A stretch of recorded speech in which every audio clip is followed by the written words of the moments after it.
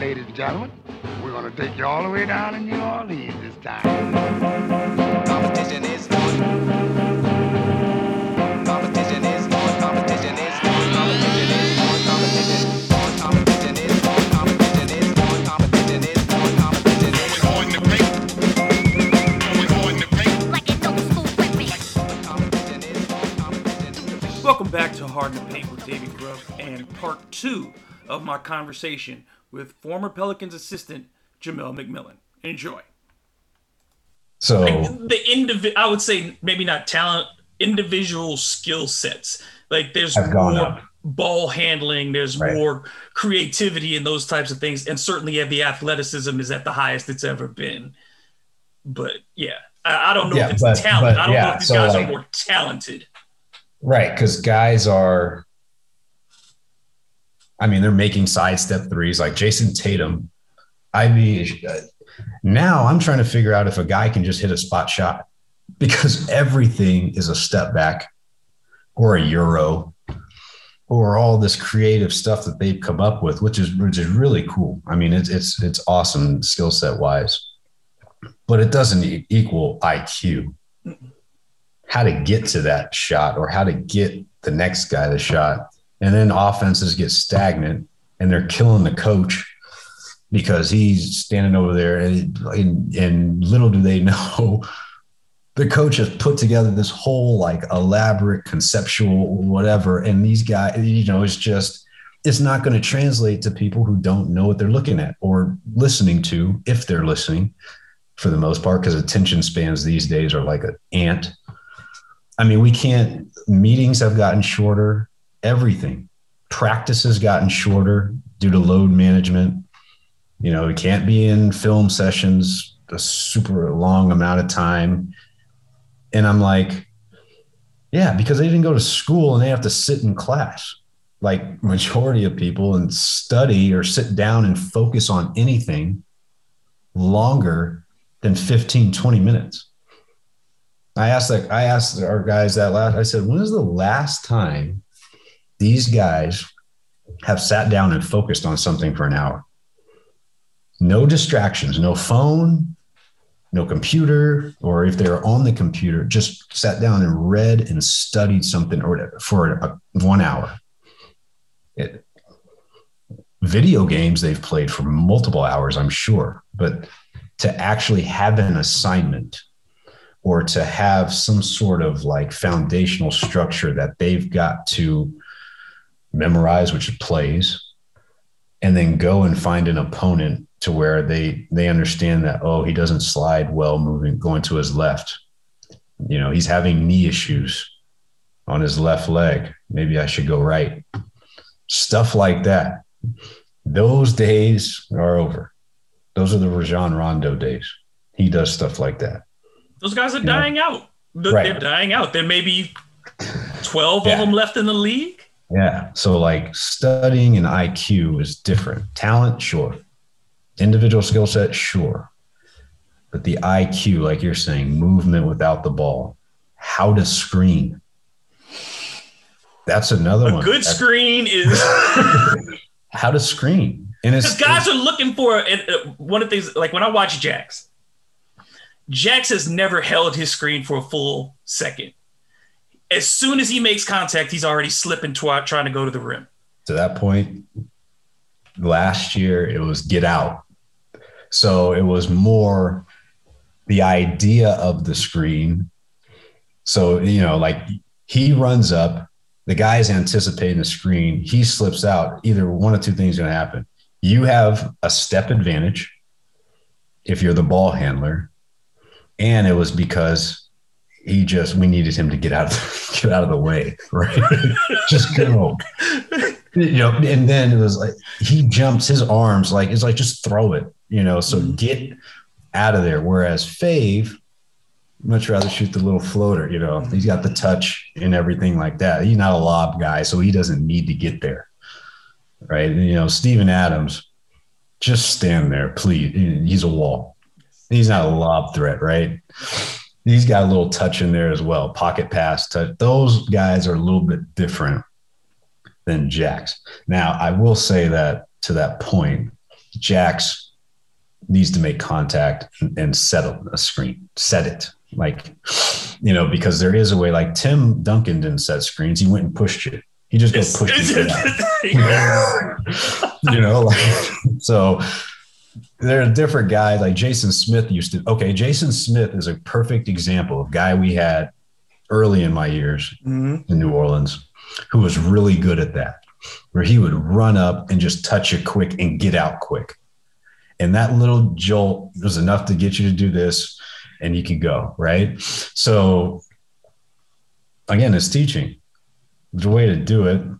And there's a way to, I know Jax is in there with the staff. He was in there with us. I know Jax got with us outside of myself and Coach Bizdelic to work on his defensive positioning, especially in pick and roll, because he had no clue of the concept, no idea. And guys, and again, where would he have gotten it? 100%. And the game is too fast. That's the thing. The game has to slow down for Jackson.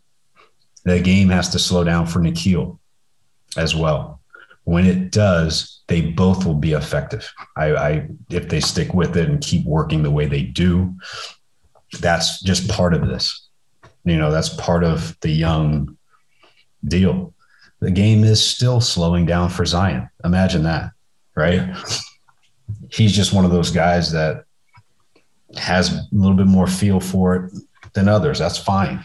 And that's why he's the number one pick. That's why he's on ESPN all the time. That's why, you know, the noise and the hype and everything. It's going to slow down for him as well. I heard Bradley Beal talking about that the other day. It's like now, you know, I'm sure that Tom Brady, Drew Brees, the game is so slow to them that it's just like, whatever. And I think that's a big part of it, trying to do too much too fast. Buddy was the same way. Buddy wanted to be at this point now, 1,000 threes now. Looking by All-Star break when he got drafted. And it's like, no, and he's grown up. Talking to him, it's really cool to see. You know, he's got his daughter and everything and really has matured as a player. And you can see the game has slowed down for him. He's not running all over the place like he used to, just hunting shots like kids at the Boys and Girls Club. That's how he played before because he just wanted it. Now, you know, he got a rebound last night and handed it to De'Aaron Fox, jogged down court, boom, came right off the screen, let it go, you know, with pace, his own individual pace, you know. And so his IQ for how he has success has gotten better. Right. So it's a process for everybody. Some are slower than others, like anything else in life, right? Anything else, and how you're able to reach them and give them something IQ wise to help them. I think it'd be beneficial for Lonzo to really just deep dive into Steph, get off it, get it back. And when you get it back, go do what you go do, go make the play, trust your instincts and go make the play. The pound stuff, it hasn't worked at a high level really for anybody. I don't think really at all for anybody. But you know, there's just different things. But IQ is one of those things. Knowing the game, what the game actually is about, and they think they do. You know, they'll all tell you, and some do. Like Booker has a high IQ. Chris Paul, that backcourt. Cerebrally is unbelievable. I mean, Chris has no legs. Like, if people knew how bad his legs are, but his mind is still faster than anybody else's. 100%. He completely dominates games. Not control. He dominates them with pace, with his ability to defer. One game, I believe they were playing Sac. Could be wrong on that. Cam Johnson missed a shot, head went down. Chris lost it. Next 3 times, had it right back to him. Game within the game.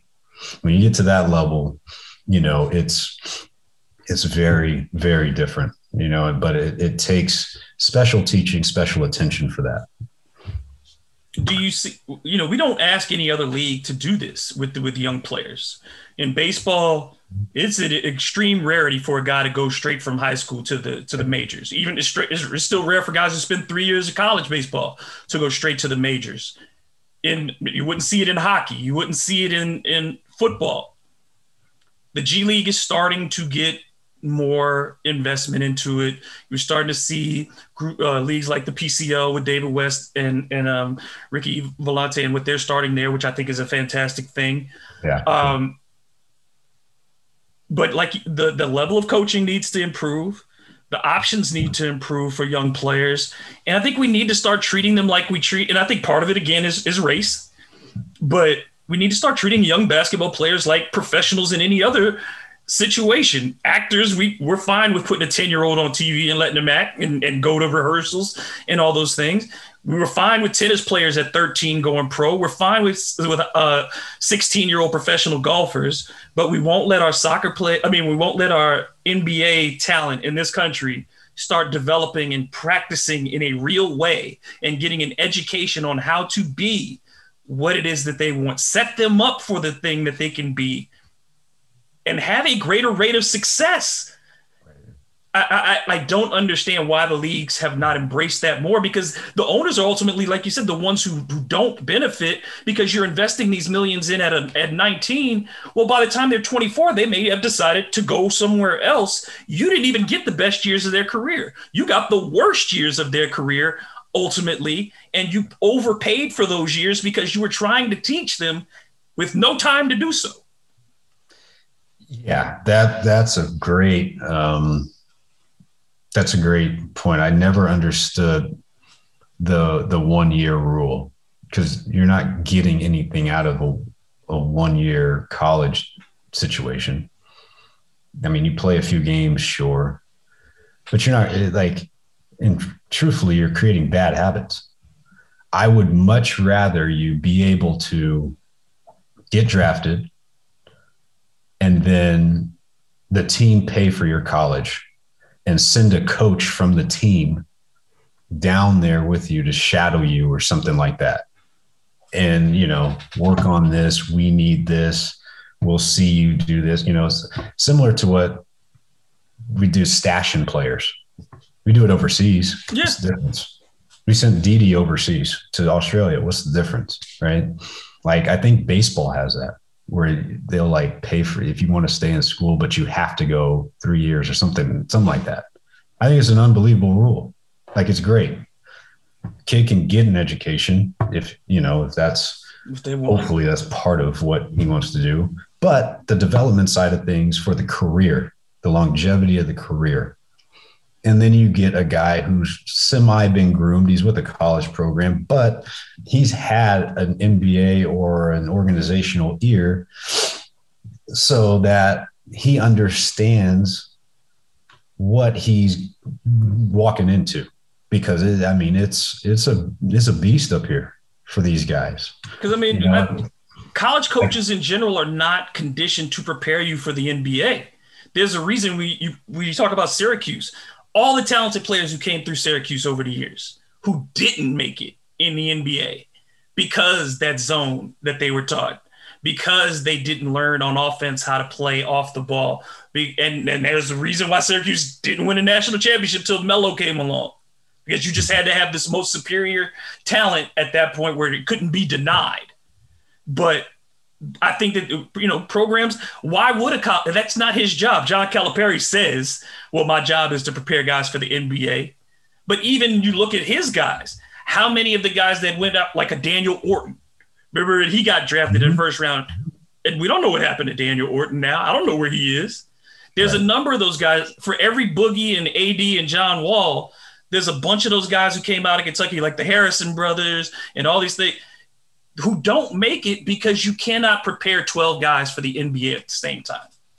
Right. Yeah. And this college is such a different game. I watch Gonzaga, they're ducking in from on both blocks. I'm I haven't seen a duck in years.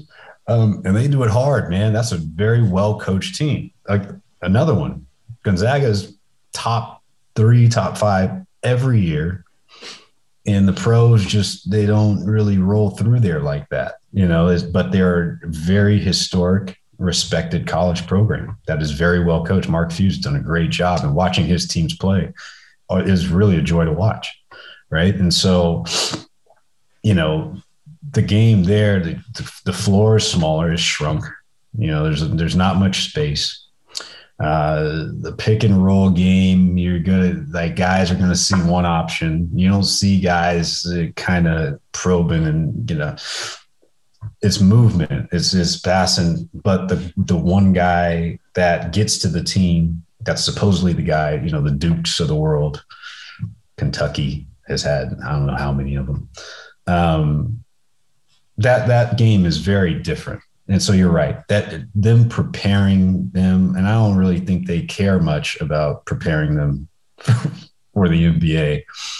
Have been guys like Billy Donovan has had guys, which I think is why he's been a good NBA coach. When he was at Florida, he had a slew of guys that came through there, and they were like really good pros. Yeah. And then still playing. And that's crazy to think about too. When you think of some of his teams, I think Villanova has produced some solid pros. There's programs that have produced some decent pros. Obviously, Carolina has legendary guys. Coach K has produced really good pros. But I don't think their goal when they're recruiting the guy is, I'm going to help you when you go to the Minnesota Timberwolves in this case now, or whoever. That's not, I need you here now to get the Blue Devil banner there. And then whatever happens after that, good luck to you. Yeah. Like one of those, I'll be here if you need a phone call, but I can't help you. Or they're trying to convince a kid who's ready to go to stay because they, right.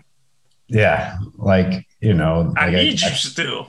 Right. That's, it's different. And then there's guys like Quinn Cook had a lot of success at Duke. They won it. And now he's gone to the league through the G League and all this stuff. And he keeps being on good rosters because people value him in his day-to-day and his everyday. That's another role in and of itself. He works. Nice guy, keeps his mouth shut, laughing, play a few video games. He knows all the handshakes. That's probably his role in some capacity. And just an unreal guy. I love Quinn to death. I hate that they had to make a move there with him. But I'm not worried about him because he's going to come right back and somebody's going to pick him up. And he's going to do the same thing and be the same good guy and the same worker there as well. And he has multiple rings now. And there's a reason why he's able to be in those situations. But it's college. It's a completely different game. And then there's undersized guys. There's guys 6'5" centers. And so I think that's why we've seen the shift in the NBA, right? Now we got guys playing, like you said, BI is playing 4. How? If he was playing in the 90s or even the early 2000s, he would be guarding David West and he'd get broken in half. Like it wouldn't happen. Like a different game. And a guy like James Worthy played power forward in the NBA, but James is strong. Right. He wasn't tall. Significantly did, because there were men back then. They're grown men. It's a boys' league now. Now, because guys went to school 3 and 4 years, they full beard. You didn't see.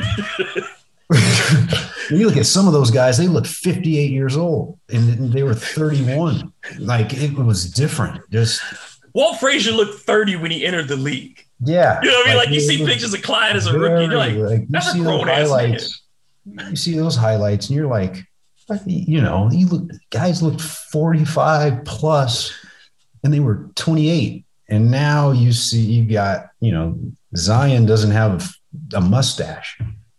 He's baby face out there. He got that high school goatee. Yeah. Like a little bit of chin hair. Trying to be the guy, along with BI, who's still only a couple years in, and 21, 22, taking over, making a lot of money, a whole lot of money. That's a lot on them. It really is. And that's across the league. It's not just those guys. It is across the league. And those guys are trying to figure it out like the rest of them, just like any other person, tech people. Some of these tech kids are selling websites that are $200 and $300 million. Then you get to the apps, you're looking at billions of dollars. It's the same. You just don't see them as much, but they've got a whole different deal going. I heard something cool about the Snapchat guys that relates to this. Is they said they didn't want to sell it when they were offered $3 billion, I think, because the way they built it, they wanted to see it a certain way, and it would change under the management of somebody else. It was a project they did for fun. They didn't want it to go a different way. And translating to the basketball side of things is like, okay, if I come in like a BI or someone like that, like these high level guys, these lottery picks, and an organization, I know if I'm one of those guys, I'm going to get the dollar. I'm going to get them. I'm getting max. You know it. You know those guys, right? And so what are they do? Like, is it for the love or is it for the money? Is it for the winning and the camaraderie with your teammates, or the money? And the guys who stick, and the guy like the Damian Lillards who continue to have success, it may not be a championship, but those guys are in there every year. Terry doesn't worry about, they're in there every year. It's for the game.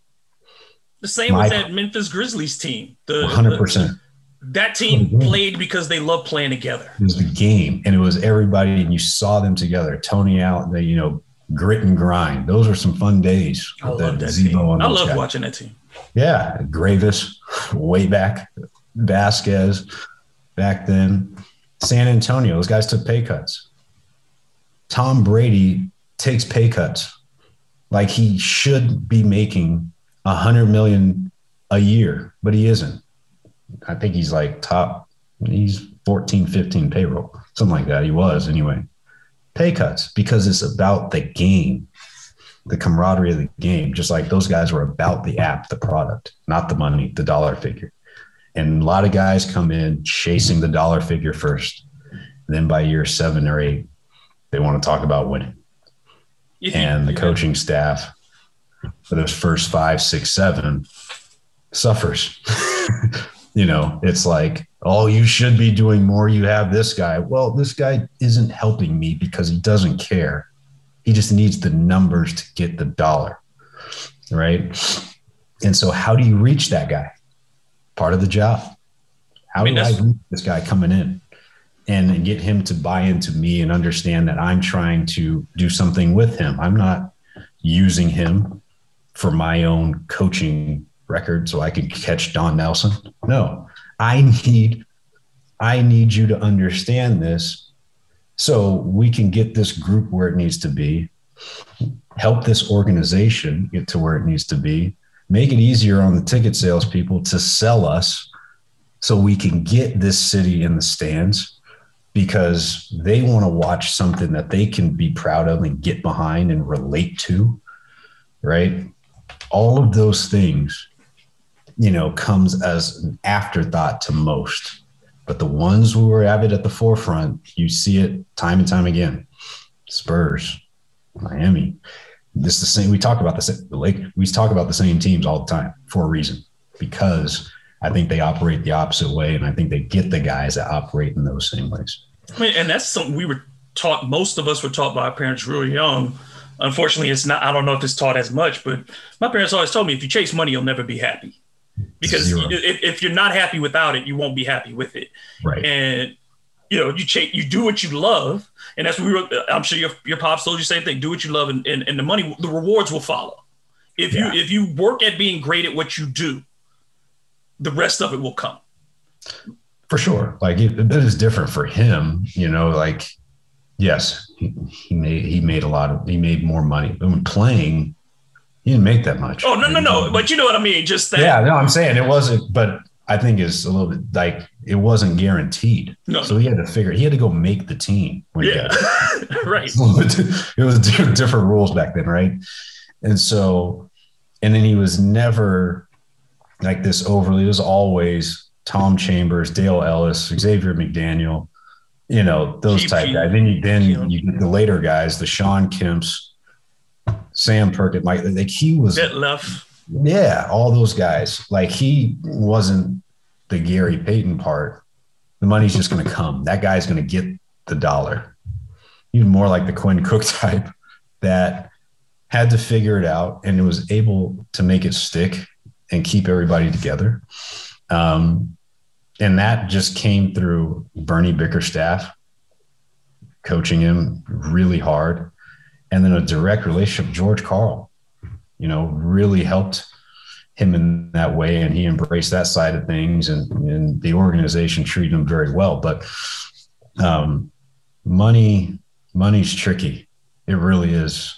And, you know, like I think social media has ruined a lot of people, but it breaks a lot of these guys trying to keep up with a certain image that for whatever reason gets you some random pointless click called a like nobody likes you.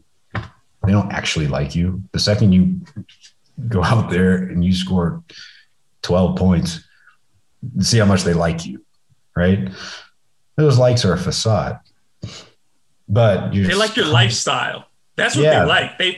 You are just a faceless individual who is a fill-in for what they want to be. Yeah. They try to keep up with that stuff, and money allows you to create the next picture, I guess, that helps with society or whatever. And so a lot of guys are caught up into that as well. You know, it's everywhere. It's toxic. It really is, not just for basketball players, in life in general. Social media is awful. That's why I don't do much of it. But it's hard when you're just giving guys so much money and that's the only goal. That's all they see. And some of them have come from nothing. That's easy for me to say. I don't have that. Fortunately, I didn't have to be a part of that. That's not my background by any means, but I do respect it. And I do respect the guys for sure who are about the work and go about it the right way. But I do understand the other side of it, you know, like I'm just so trying to go get it. That's, you know, I get it. I understand that it's hard to deal with as far as a team aspect of things, but I'm not immune to the real. I mean, if there's a level of communication, then it's like, okay, You can get this money, but I'm going to show you how to get it longer. Right. And how to get it, get more of it. If you want this money for real, you can't just be this guy for the next 10 years. Right. And I think that, you know, a lot of players they think that longevity they take it for granted. And we know careers, if you get three seasons, hey, that's a long time. 100%. And I think guys don't think enough about that because you are younger. And I think that's the innate part of being 18, 19, 20, because the future to you is endless. Right. There is no period at the end of the sentence. And you don't without that perspective in life of understanding that nothing lasts forever. And it can be taken away just like that, whether it's injury or just the wrong team or whatever. And it's gone. That flow of money is going to stop, and you're 22 years old, and it's not going to last you the next 60 years, bro. Right. So like there's guys that, is a good point, but I think they look to the LeBron, Nash did it, Duncan did it. Those guys played till they were like, 40? LeBron's at 36. He'll play till they think they're going to last till 36 because, you know, that's what they see. The majority of these guys are done by 30.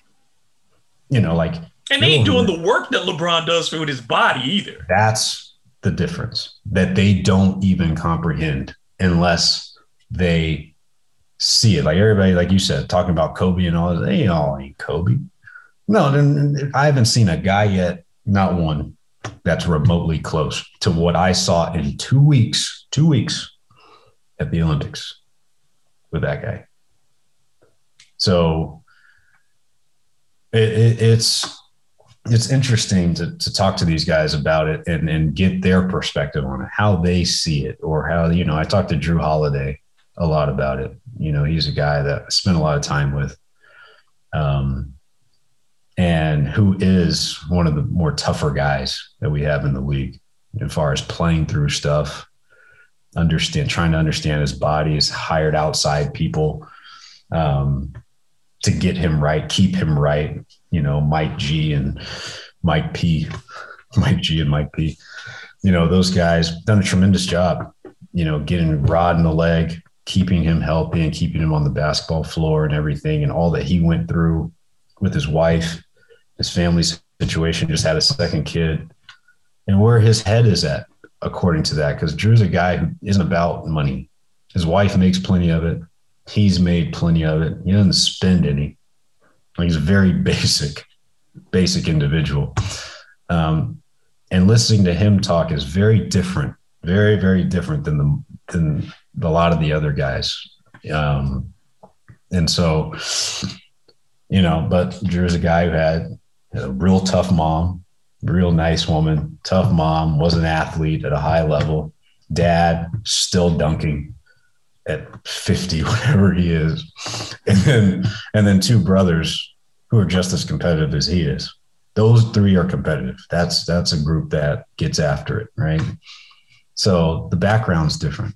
And all these guys coming from all these different backgrounds, if you don't take the time to understand the human being in this thing, especially in today's game, as an NBA coach, you can forget about it. You gotta know that matters. Their background, their history, their family structure, their educational background, all that stuff, it's going to it doesn't matter if you have the cutest ATOs in the world. They will not work unless you really understand and care about the story of the individual. And that's where I've tried to really get myself going, and that I've realized that the stories of people and what they're about, what they know, what they understand. Because we're so quick to just say, oh, he's an idiot. Oh, he can't remember this. Oh, he just doesn't get it. Oh, all that stuff's easy to do. No, what's the story behind why that's a difficult concept for him to grasp? Why he values that over this? Why he can't see this or this? And so, and teammates, LeBron knows those guys' story. That's why he's able to pick and choose who he ships in and out. Like he knows. He knows what works with who's going to work well with him. 100%. 100%. And that Brady, same way. Antonio, let's go. Living with me. Right? Like those guys, they get it at a higher level about the human being than the game, not just the game anyway. Well, let me ask you this, because I don't want to keep too much here. I got just a couple more I want to get from you. Okay. Do you think, as a black coach in this league, and David Fizdale said this, that you get pigeonholed in the role of communicator, understand the guys, but you won't get that same benefit of the doubt on the running the organizational part? And we just saw, in Minnesota, where we had Ryan Saunders get fired, and there was some, and Chris Finch, who getting promoted. And I'm not going to ask you to speak on Chris or anything like that, but where you had players who spoke up about it, and other coaches who talked about the situation of having experienced black coaches on the bench and not getting that opportunity. A guy like Steven Silas, who was on the sidelines for a very long time, and then the first job he gets is one of the most messed up situations you could possibly enter into, it seems like that's usually the case. That when you get that opportunity, there's a different expectation and a different perspective of how you are viewed by the fans, the media, and even organizations.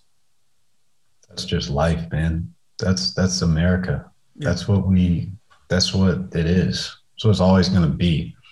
I'm a guy who went to private school my whole life till college. And I dealt with all the stuff. It wasn't terrible because the Sonics were winning at the time when my dad was coaching there in Seattle. So it was and high school wasn't bad because we had a great big mix of people.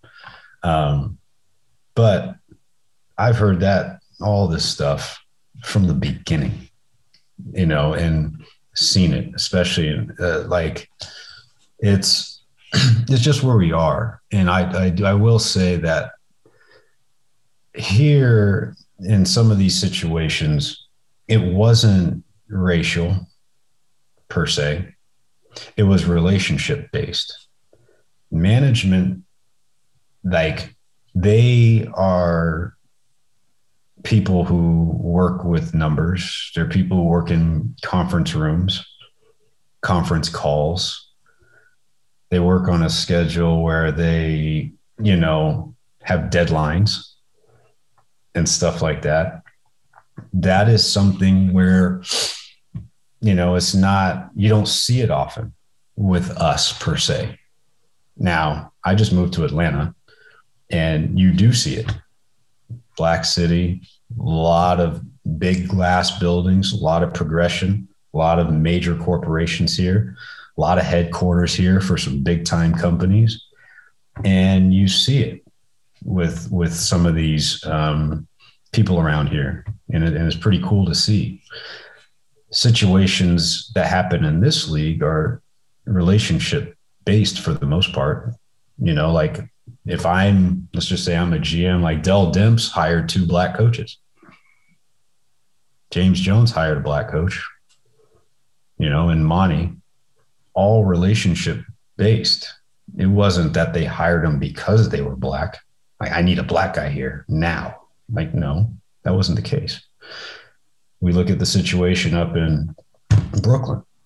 Everybody said Steve Nash, who's one of the best IQ minds that we have to play the game. Oh, he skipped steps or whatever. No, he was working with their best player the last and we've seen that happen before. Doc skipped steps, if you want to say it. Doc went from the booth to the thing. Kerr went from never coaching to getting a job. Mark Jackson 100%. Went from never coaching to getting a job. It's not 100%. Unusual for stars to get to jump to the front of the line or people who have high profiles. 100%. T. Lue is the same thing in Cleveland, right? And so, it's those guys were able to speak the language of what in today's game is the player, either the GM or the best player on the team, right? Somebody they believe in. I do know Monty in Phoenix is somebody that represents what James Jones has been about, being with LeBron in Cleveland, being in Miami with how they operate. I know that for a fact, knowing Monty since high school and all the way up through the beginning of my career. Unreal person to work for, as far as the man and allowing you to grow as an individual as well as a professional and teaching you how to be a pro. That's important for a young group, which they have.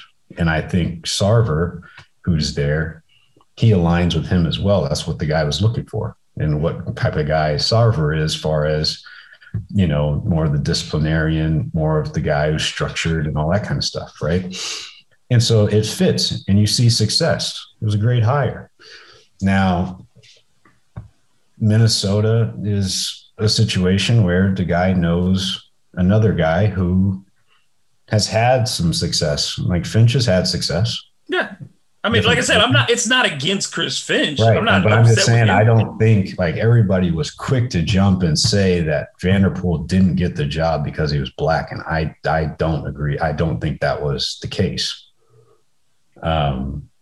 Obviously, Vanderpool's worked with Damian Lillard and been in Portland, who's had success. Sure.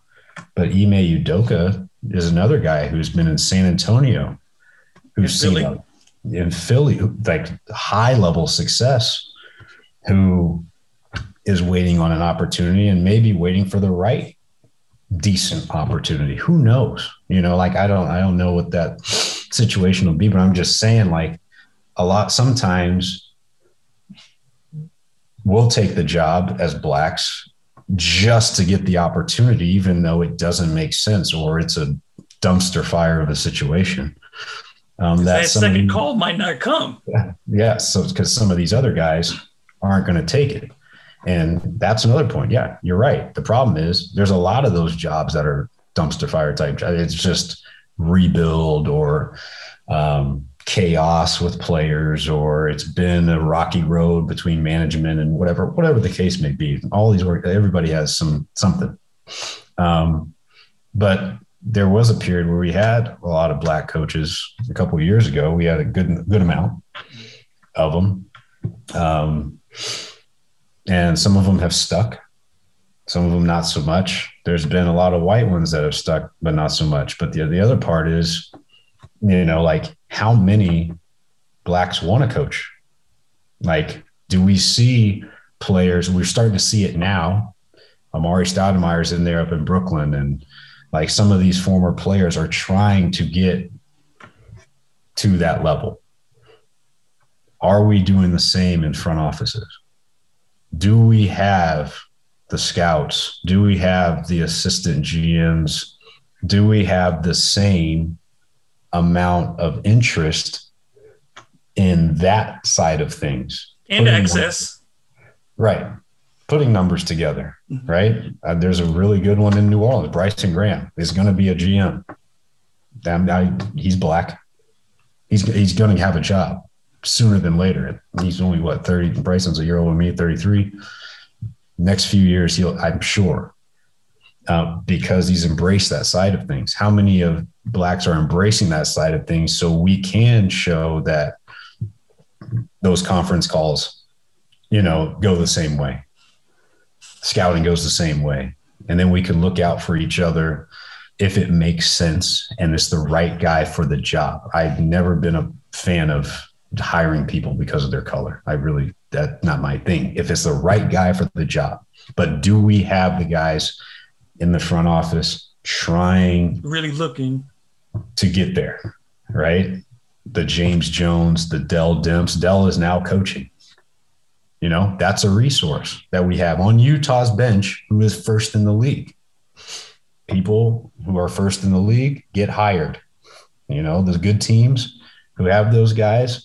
And we had a lot of guys get interviews in this coaching search, right? So it's a relationship building thing. It's a network building thing. And I think a lot of Black coaches have done a good job of putting themselves in position to get a look, to get a conversation. But now, you know, are we able to get the trust factor in there with the relationship part of things, right? There's a trust behind the Minnesota thing.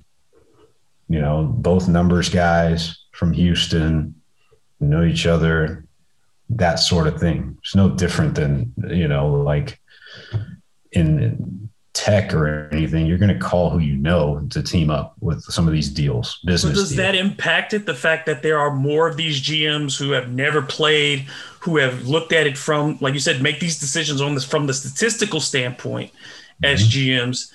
And if you're a basketball lifer, if you're a player in most of these, like you said, if you don't have a relationship with a Kevin Durant, if you don't have that relationship, it might have been harder for Steve Nash to come in off the block. You know what I mean? If you don't get 100%. Kyrie and Kevin Durant to sign off on that, it doesn't happen.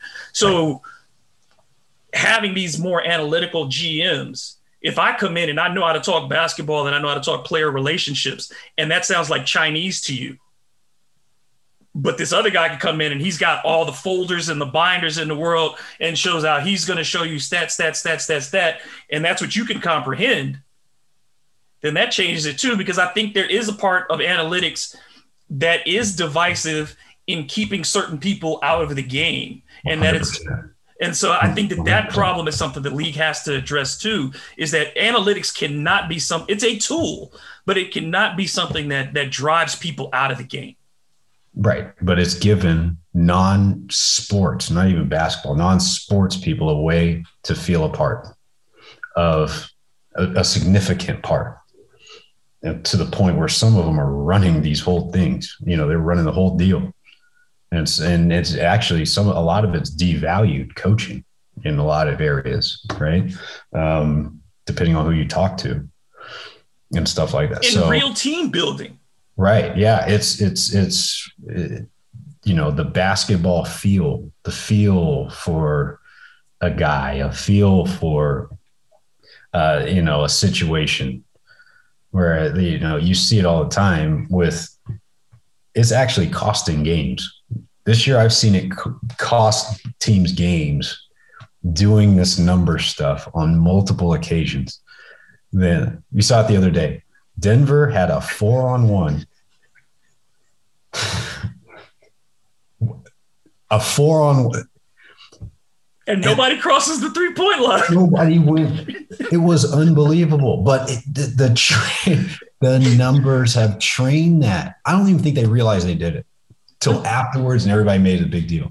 They didn't even realize that happened because those guys have been trained by those numbers to go to certain spots. Feel for the game, like basketball feel. You can't put analytics on a pickup game. You can't do it, but I know I don't want to deal with him in a pickup game. I don't want to deal with Pat Beverly in a pickup game. It's going to be an altercation. Like, period.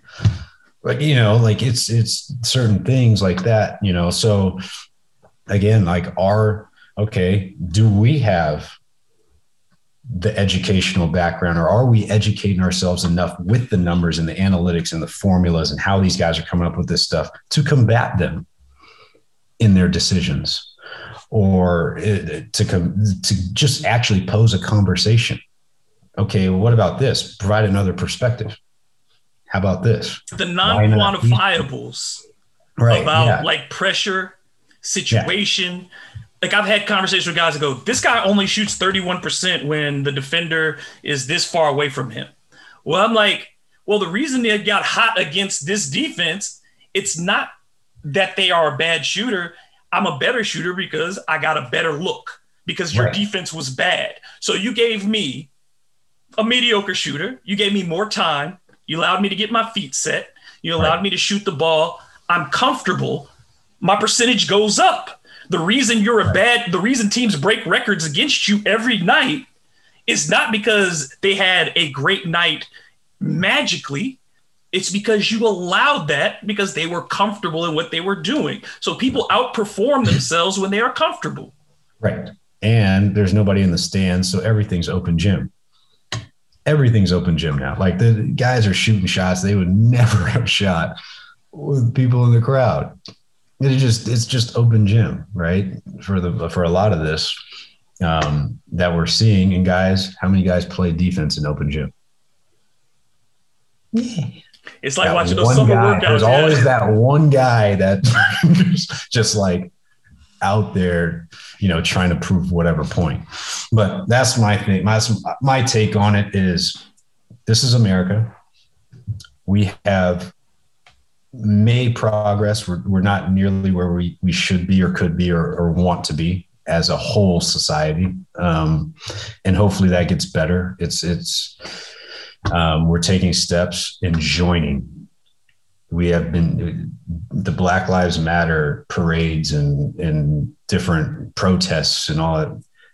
It's done this. It's forced us to do this. And unfortunately, it took something so ridiculous to get this. Because if you get on the internet, it's the exact opposite. Like, you can say that stuff all you want to, but it doesn't represent that. Neither do reality TV. So you see it everywhere. Reality TV shows, what do you see? They're all on there yapping, saying crazy stuff. It's the same thing. And so until you do this, just like a team, the roster has to do, just like the coaching staff has to be on the same page, just like the fan base has to be behind the group to allow them to walk around the city comfortably and want to be there. It's a big part of it, right? When you start doing this in front offices, start doing this with front offices, we will see more success. Our time is coming. Our time is coming. Black coaches, black GMs, there's a lot of guys around the league. Black ownership. I think there are going to be a lot of players post-career who put their funds together and buy teams. They're giving us the opportunity to do it, right? Like we just saw, Renee Montgomery just bought the. Love it. Love it. Yes, big shout out to Renee Montgomery. I love the WNBA for two reasons. There are two reasons I really love the WNBA. Number one is that those women are unafraid. Unafraid. Number two, there are so many. That's the last place I can look now for professional basketball where it's diverse styles of play. I can watch post play. I can watch perimeter oriented teams. I can watch different styles of basketball. And that to me makes that game so very interesting. There's one factor that's different between that game and the NBA. Money. There you go. Pounding it ain't going to get you much in that. So you better enjoy who you're around. And the other part, like, you don't see the step backs and all that stuff. That's not their thing. When you watch them, the amount that they celebrate in each other's success, and they got the cheers and they're high fiving and all that, it's different. Well, I coached women in high school and different. It's so different. The level of support is so different. The money's not there. And that's, again, if you take the dollar factor out of it, just sheer bones love of the game. Because guys don't play that way in practice. Really, because they don't want to be there. But they don't play that way. It's different. But that league has done a tremendous job, man. They are unbelievable in everything they've done, from the game recently, putting themselves on the map, humanity situations. They've done a phenomenal job, and guys are backing them now. That's the other part of it. Guys are backing them, but that's a great point about the money and ownership. These guys are giving you the money. James Harden, LeBron, y'all are $500 million dudes, man. They are going to have the means to do that. And there will be certain guys who do take that on. And I'm excited for the day that it comes, because it will be sooner than later. And again, our time is coming. I do think there's a shift. There's a change. It's out there. The message has been heard and received well. You know, in some cases you have the idiots on the other side, and the people who are they are who they are, right? But it's not everybody. It's not everybody. They do value that. I haven't seen anything really that negative as far as the racial side of things. I haven't dealt with it or seen it directly next to me in this deal. And so we just got to keep going. We got to do more, not less. We've got to take the guy, grab him by the arm, and help him, bring him with you, and then ask him a question, try to get something from him that he can help you with. And then we do that, and we take that to the next. Okay, we got 3 guys here. Okay, Bryson, you're the GM. What do we got? Right? And we got to do that in the community. This isn't just basketball, man. This is everywhere. Education's not just in a textbook. It really isn't. In fact, majority of the best education isn't in textbooks. No, life is the greatest teacher. It is 100%. So we're right there. And, I'm sure Vanderpool, he's been around. He's going to be around. He's a guy who's been around. He's solidified in this thing. He knows, right? We got the Darvin Hams. We got the Ime Udokas. We got guys right there on the brink, waiting, lying in wait. So, we'll see this offseason. We'll see next offseason. Hey, guys. And you keep bubbling them up till they ain't got no choice either. Right. We're right there. But again, they're gonna have to take a hard look at it and think about it. At least Jerry Stackhouse too over there. Stack could easily be back in the NBA in a short term. Another one. That's what I'm saying. We're all over the place where we have the ability, we have qualifications that really fit the need in a lot of different areas. Mark Jackson's another name they keep throwing there. I'd like to see Pat get his shot, but big men usually don't. But, I think Paul Silas might have been the last big man to be a head coach. Yeah. I'm excited. Juwan Howard and what he's doing at Michigan. Job. Again, but a guy who in the Miami was with my dad in Portland and was the same guy. He was the enforcer then, just like Miami, and now Michigan's rolling. Tremendous job done by him as well. People forget how smart he is too. Juwan is an extremely intelligent man. All right, I'm in with some fun stuff. Yeah, for sure. How many years is it before the Sonics come back to Seattle? You think it's sooner rather than later? If we fucking trade Russell Wilson like idiots, then that conversation, that one fires me. But if Russell stays where he's supposed to, I'd say in the next 3 years, 3 to 4 years. What would it mean to you really, because your pops had his jersey retired by the Sonics. Yeah. And Gary Payton and Sean Kipp's numbers are hanging in Oklahoma City. And it just doesn't feel right. And none of that. Gus Williams, Spencer Haywood, all those players who came through there, Jack Sigma, Freddie Brown. It's just there's so much legacy there. Yeah. How really, what would you feel like? What does it mean for that city to have the Sonics back when that comes?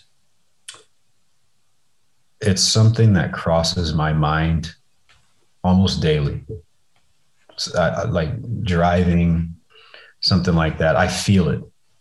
For whatever reason, I feel it coming back. And obviously, I owe pretty much everything to that organization. And how they took care of Pops back through his 12 years as a player.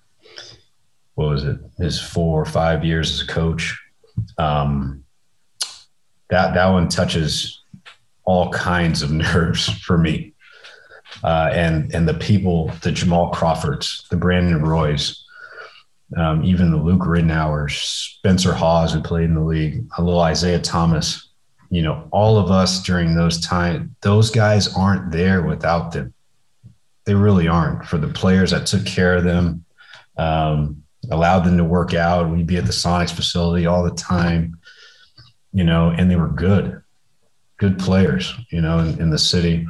And I'll put that city's fan base up against anyone in the country. I don't care where you are. New York, I don't even care.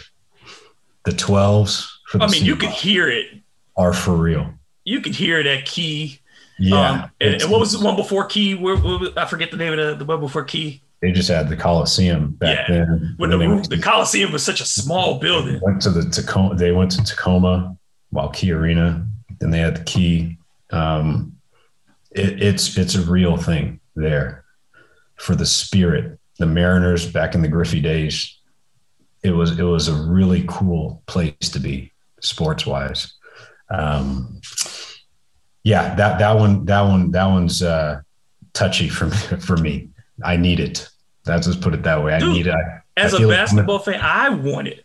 Yeah, I think it's coming. I think a lot of the people around the league value that market and that road trip. It's a lot better than a lot of the ones that we take during the season. But like you said, you mentioned you went all the way back to Fred Brown, Slick Watts, Lenny Wilkins, all the way through John Johnson, Mitch Johnson, his son, who's like a brother to me, coaching with Pop. I'm out there, he's standing there with Pop in timeouts, giving Pop advice. You don't know what you're talking about, Mitch. It doesn't happen without him, without that group. And we're still here. Seattle's still represented in the league very well.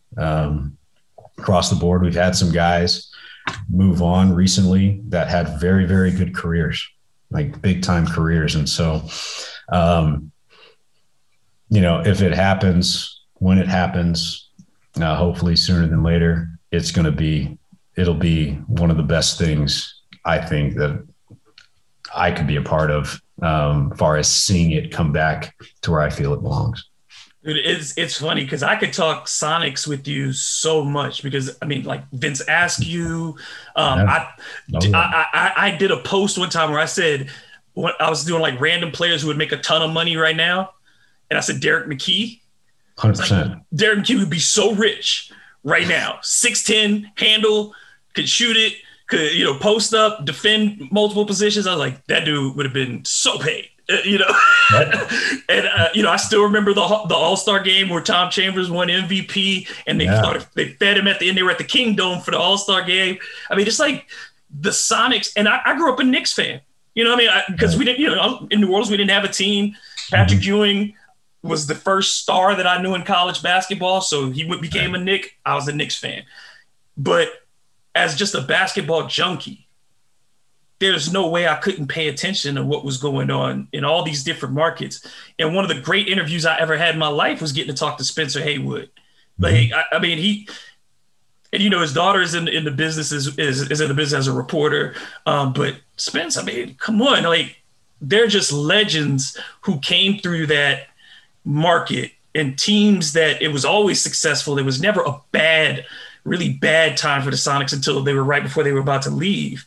And it's just that there wasn't anything like it. There wasn't in the league. There were places like Phoenix at the time, Seattle. There were just certain markets where you're just like, those fan bases are different.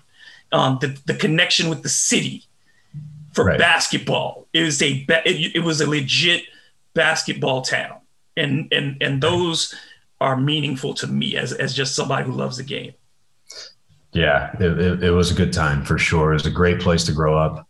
Great time to grow up there. It's phenomenal to be a part of, as more than just a fan, and be able to spend time with a lot of those guys and see it early at a high level. Those guys were rolling there for a while, and MJ stole one from us.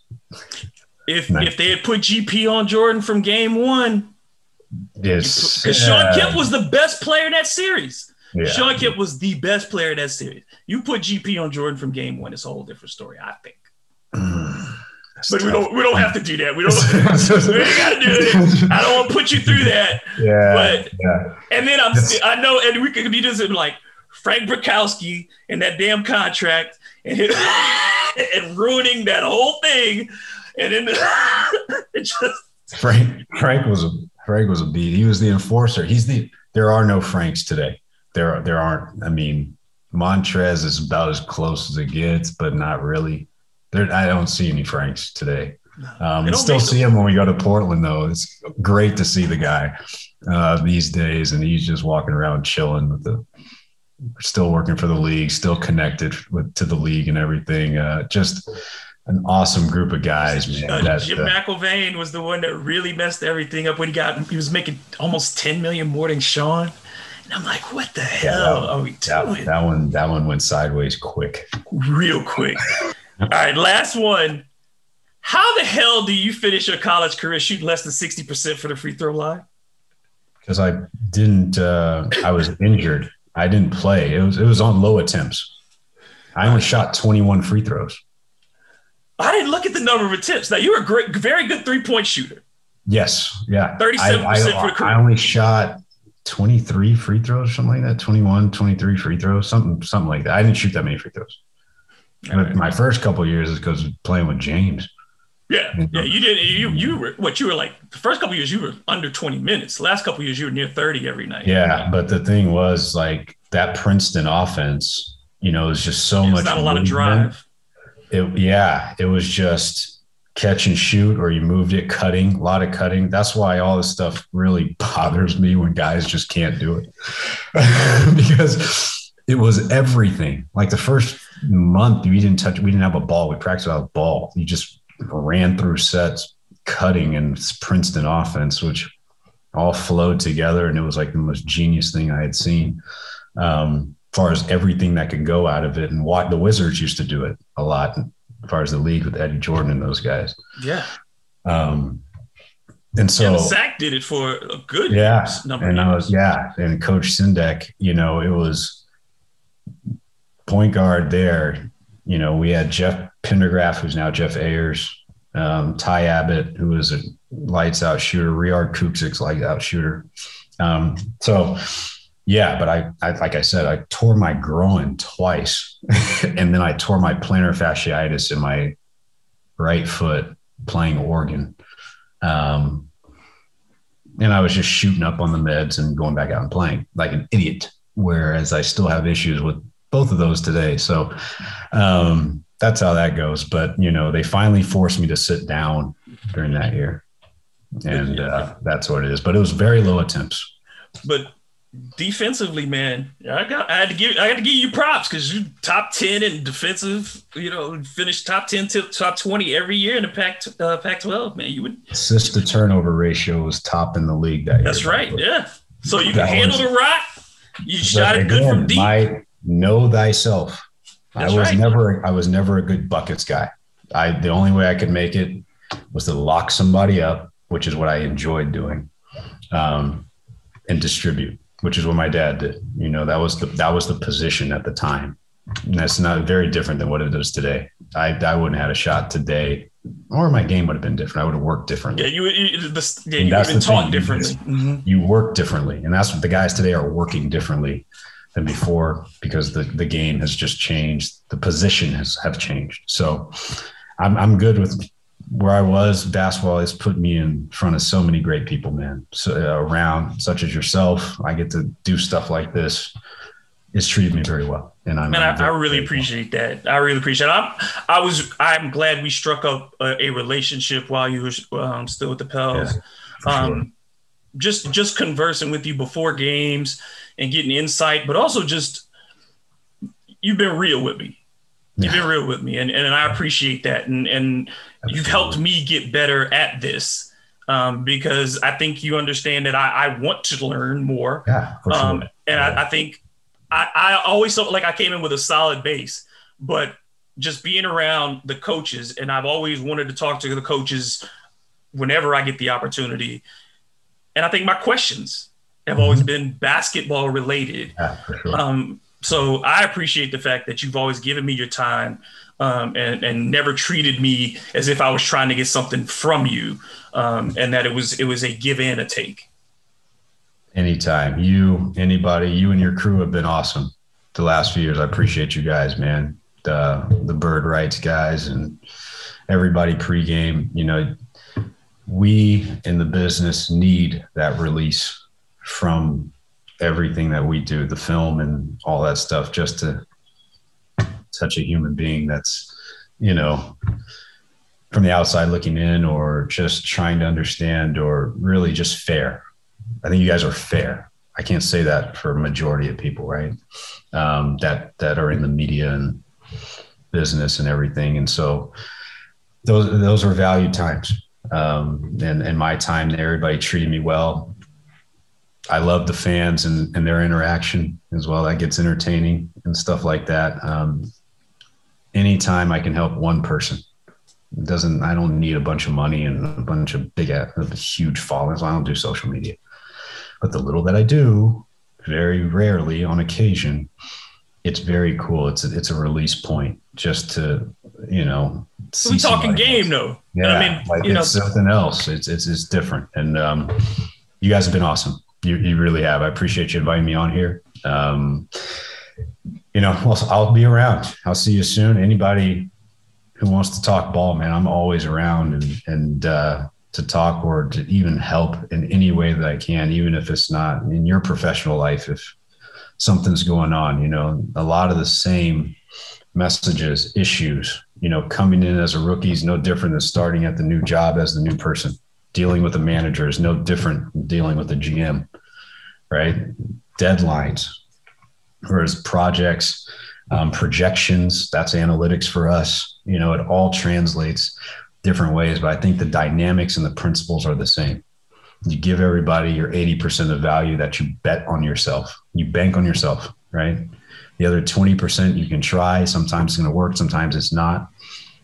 But move on from it and get back to your 80% that you know and that everybody else around you knows is not only going to help them or try to inspire them or lift them up, but also that they can bet on that you're going to do for yourself. And that's what they can get from you on a day-to-day basis. And so, whatever you're about in that capacity, go for it. Let everybody know, but make sure you're bringing the next person with you and the next person, and then we'll see what we got at the end. And that's my thing. That's my deal. And I look forward to seeing what you got going next, and you and I will be in touch. Yeah, for sure. And both Absolutely. On and offline. And I just appreciate you, and thank you again for coming on. Hey, no problem, man. Go Pels. All right. So for Jamel McMillan, I am David Grubb, and this has been another edition of Harden to Paint. I'll be back with y'all again tomorrow. All right. Till the next time. Peace.